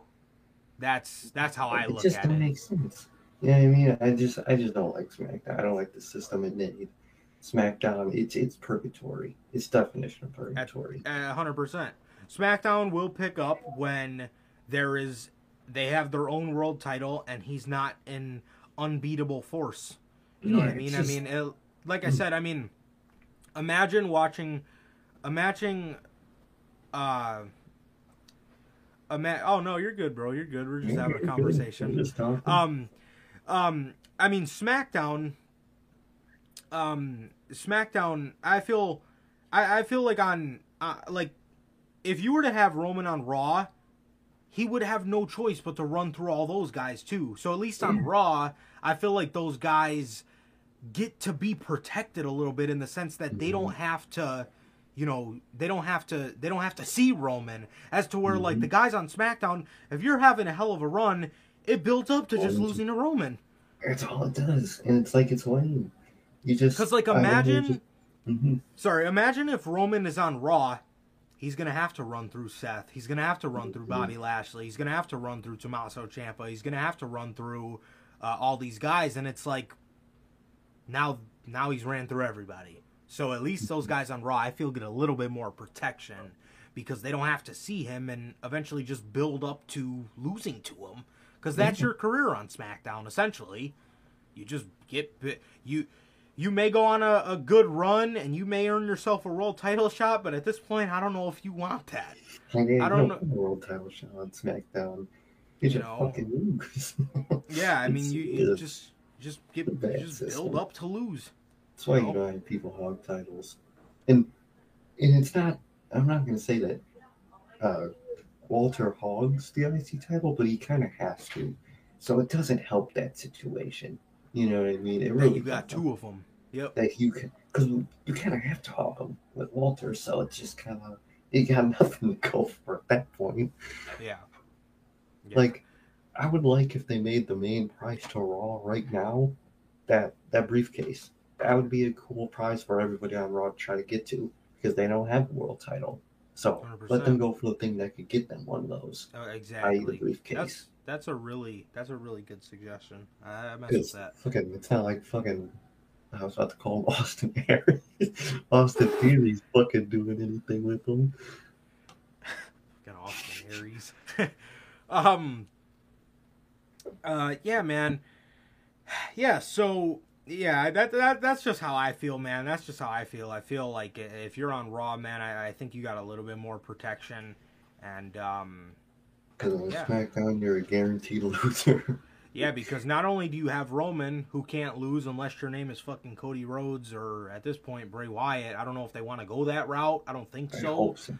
But I don't think they want to go that route to have Wyndham take the title from Roman. But if you ain't Cody Rhodes, I don't even know if that's a thing. I don't even know. I don't even know. They might just want him to beat The Rock and just... I don't even know. There is no direction for Roman, and it's sad. Yeah, I mean, Roman can't lose until you're at a big show, and Walter can't lose because Triple H probably wants to repair some of that. So it's just fucked on SmackDown, man. Bad. SmackDown is just a shit show, man. Yeah, it really is, just... and you know, same thing kind of goes. I mean, it sucks for Raw, man, but at least those guys kind of get a little bit of protection from the Bloodline, the tag teams, and the main event scene over there on Raw. So it really sucks, though, man. It really sucks. I can't wait till things get back in the right swing of things. But exactly. Carl Anderson, another guy who returned to WWE, is still working New Japan Tokyo Dome show after returning to WWE. Wow. Good for them. Wow, they're actually allowing someone to wrestle. Good job, Trips. That's what's up. According, calling the GOAT for just normal things. Yeah. Yeah, I mean, hey man, it's his obligation, and Triple H is gonna let him do it. You know, Nakamura, they wouldn't let Nakamura do it. You know, because that was Vince would have probably lost his shit. But or fired his ass. Yeah, but you know, Triple H is letting him do it as he should. He's got obligations to another company. You wanted to sign him while he held another belt, so at least do the company the favor. Say, hey, sorry I took your guy, but, you know, I'll allow him to drop the belt for you. So, you know, it is what it is. It is what it is. And that's a good way to do business, and that's a good way to make friends. And stop making everything so cutthroat. But according to a report from Fightful's paywall...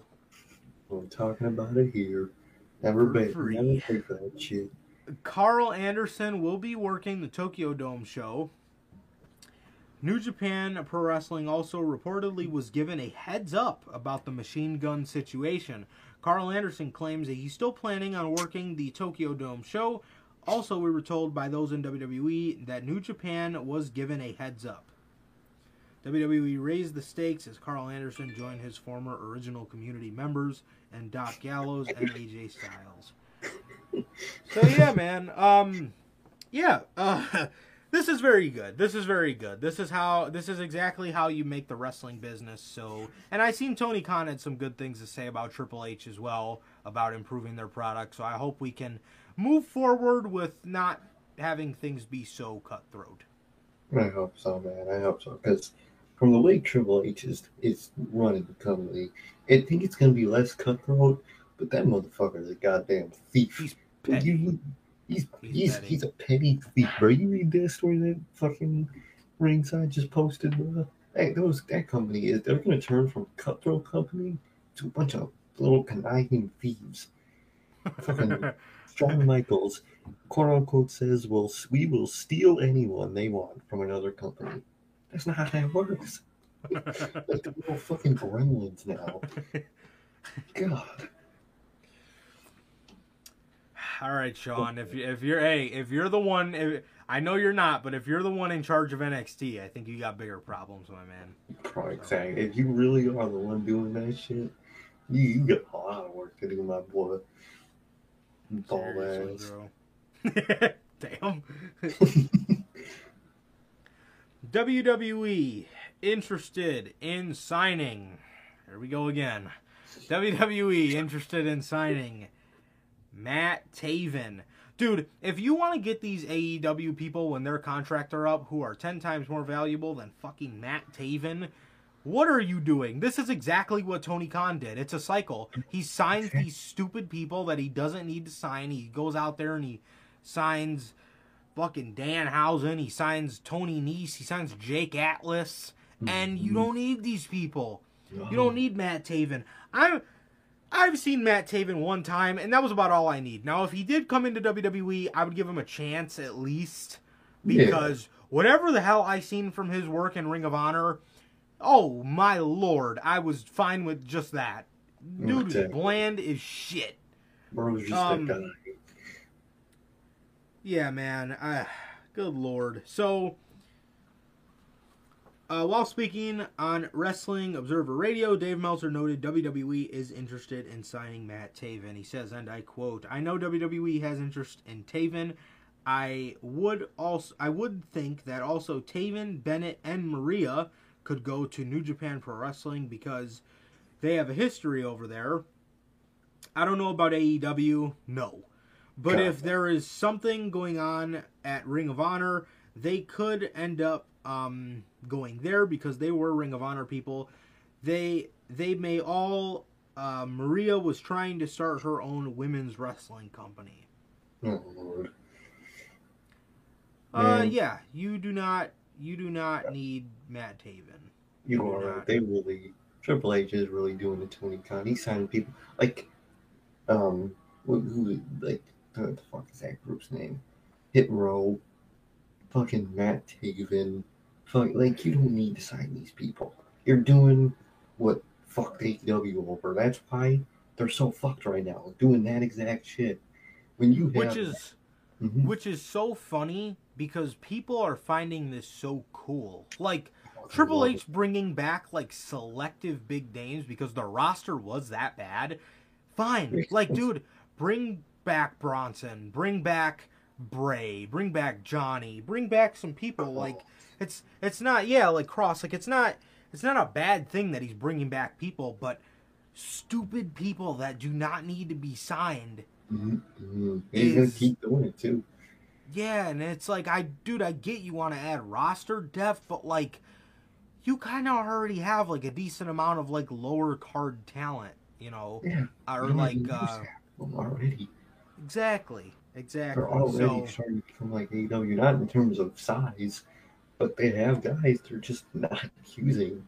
Ali, Apollo, at least in NXT, I don't think fucking count Ricochet, fucking, what the fuck, Dijakovic.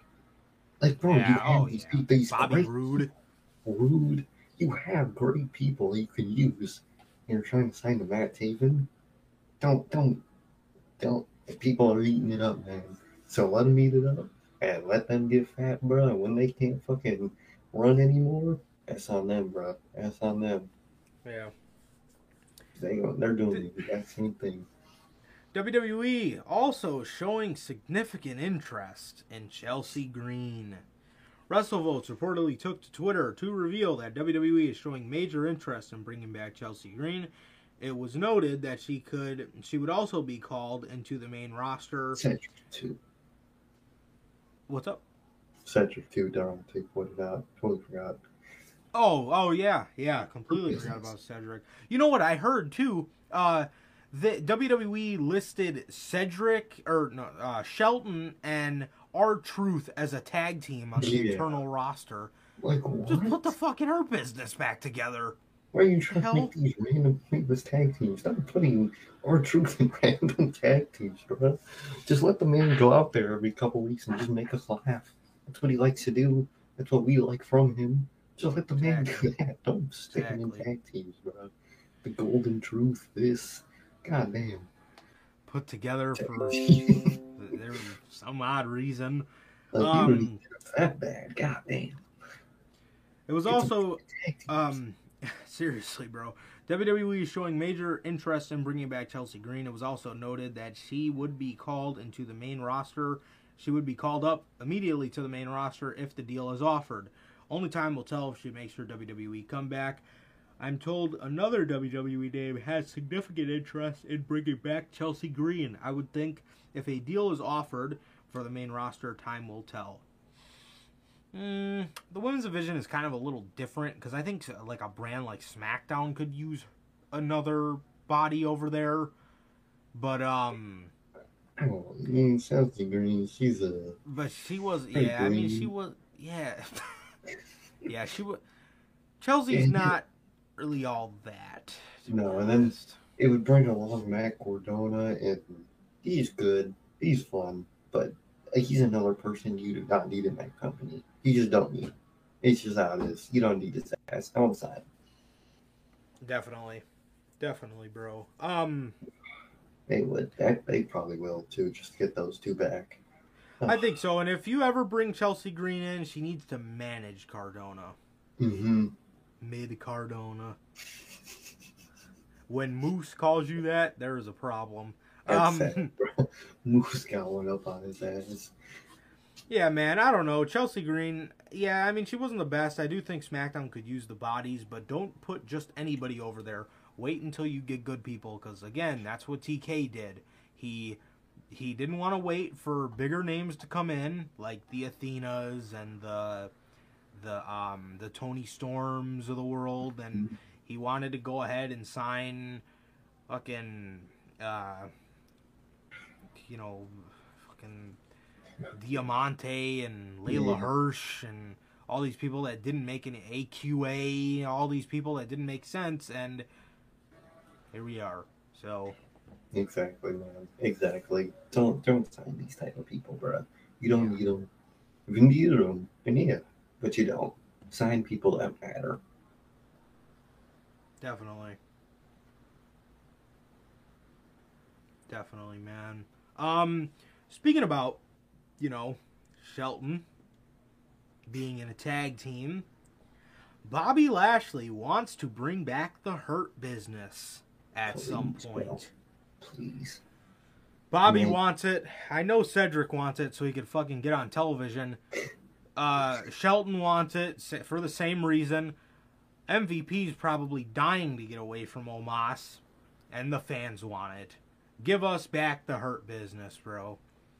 While speaking, I think so. I think so. He will, to be honest. I think he wants to bolster that tag division, and I think he wants to just add another cool faction.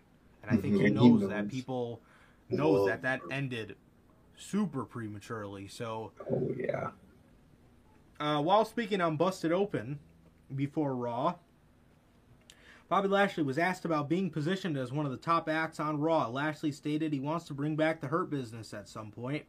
He says, and I quote, "There are a lot of people in that position. I love our roster right now. That's what made me excited about winning the U.S. title. I had Ali. He's a guy who's been overlooked for a little while in the business, and he's hungry. Every day when I come in, he has different ideas. I want to do this. I want to do this. You save him. Matt Riddle, he's on fire right now. Seth Rollins, he's Seth freaking Rollins. He's great across the board. Some of my closest friends, even favorites, the Hurt Business. MVP is there with Omos. Shelton Benjamin is doing his stuff. Cedric is there. Damn. I'd like to bring the group back. Cedric. Yeah, he's hired.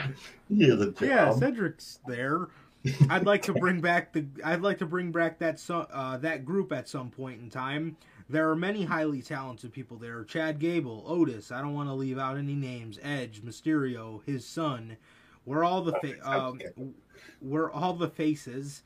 I'm one of the most prominent figures because I'm the champion. But there are so many people you could say are the face of Raw. It depends on how you're looking at it. Man, and Bell just said that MVP posted a fan-made, Her Business with Carmelo Hayes. That shit would be fire. Yes, bro. That would go That hard. shit would be heat, dog. And Omos. Big man no fit. I don't want Omosis in anywhere, bro. If you're gonna keep him hired, send him down there. If you're sending, who did they just send down to NXT? Veer. There was another one too. They just sent down last week or this week. I know Apollo's been there from the main roster.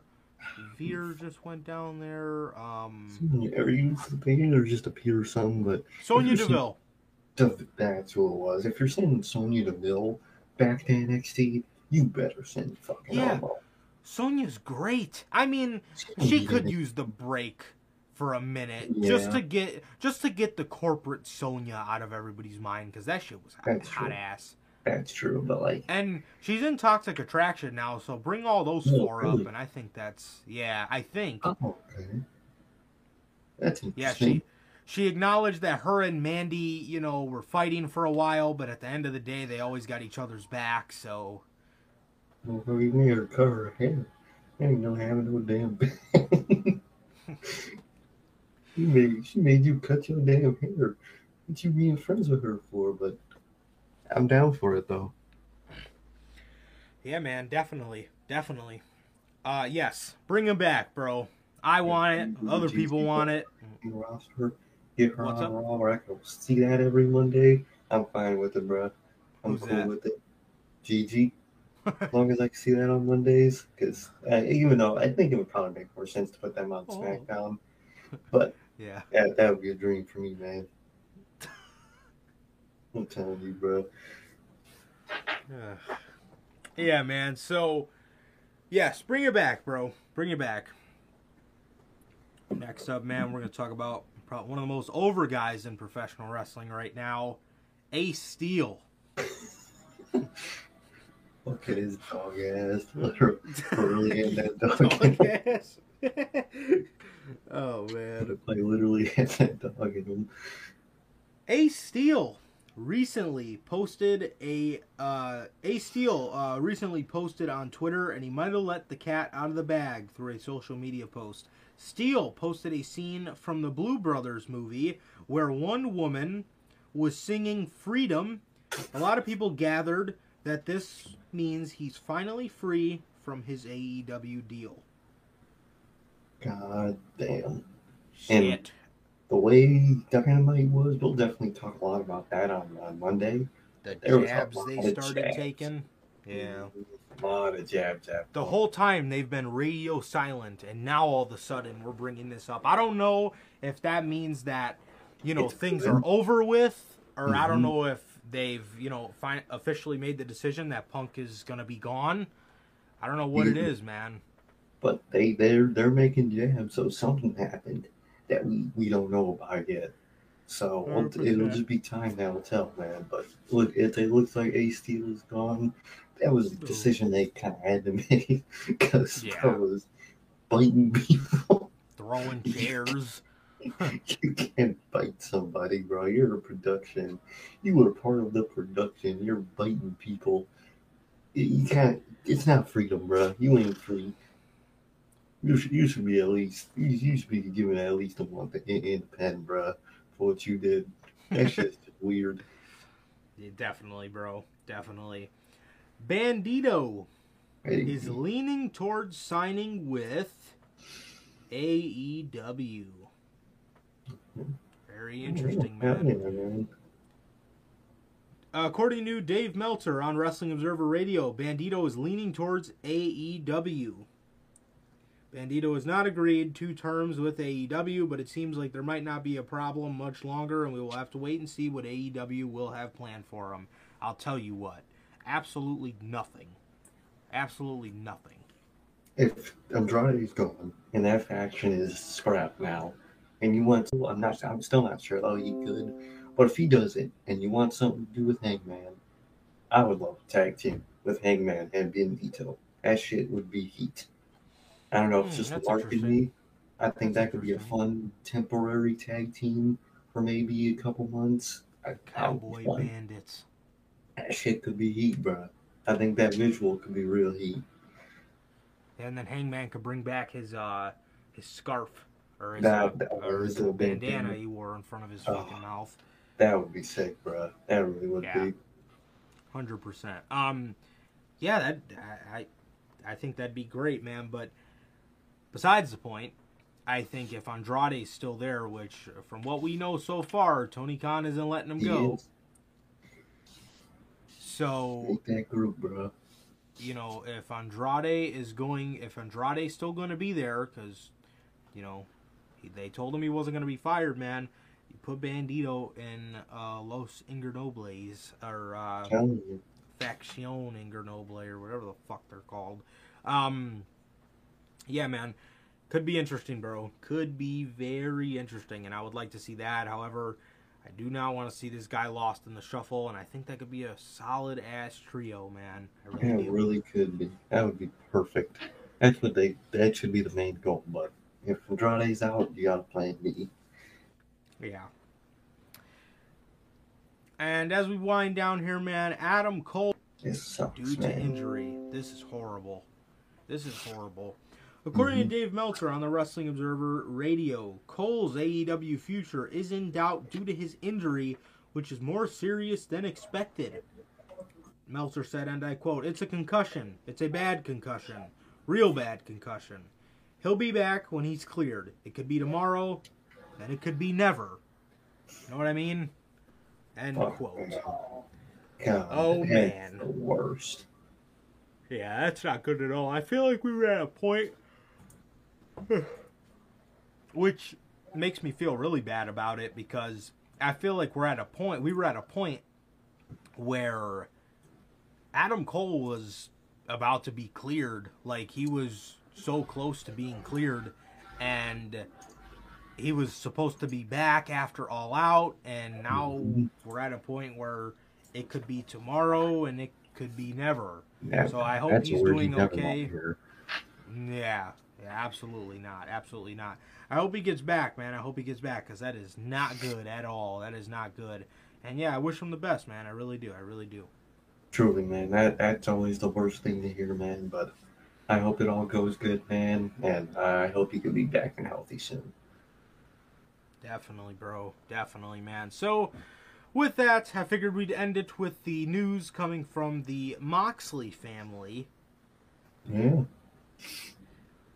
First off, the official confirmation on Wednesday, as you can see it on your screen, Renee Paquette is all elite. This is fantastic. Nice. This is a great interviewer presence where you could take some of that workload off Tony Schiavone and you put somebody else in that chair that is also very enjoyable to watch and very charismatic, and is very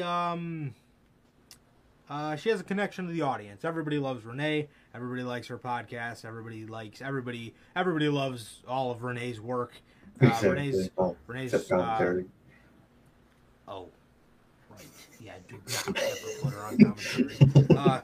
So Yeah, man, Renee Paquette is All Elite, and this is a great decision for AEW to make, and now she could be on the road with her hubby. So, speaking of her husband, I'm assuming they signed Renee Paquette, because a couple days before this, we had finally gotten the news. AEW had put out this official statement.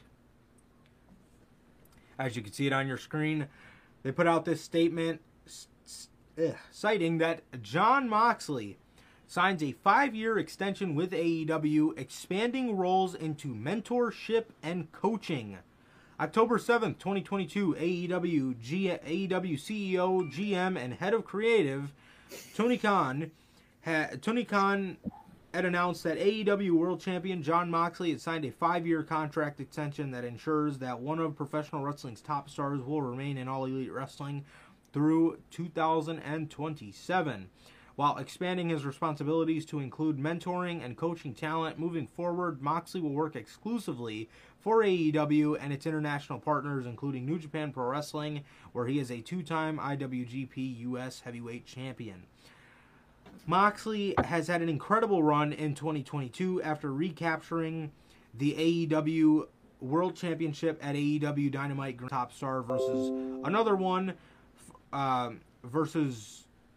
Blackpool Combat Club's top stars against one another for the grand prize in professional wrestling. He defends the AEW World Championship next against Hangman Page in his hometown of Cincinnati, Ohio on the October 18th. For a special Tuesday edition of AEW Dynamite live on TBS at 8 p.m. Jesus Christ, why is he promoting Dynamite? Jon Moxley will kick off the air tonight's episode of AEW Rampage for the first night of year 4 of AEW on TNT, 10 p.m., 9 p.m. Central. Jon Moxley is one of the best. Jon Moxley's on one of the best runs of his already legendary career, and this 5-year extension ensures that he was not only here for AEW's meteoric rise, but he continues to remain a key part of the sustained success we're witnessing.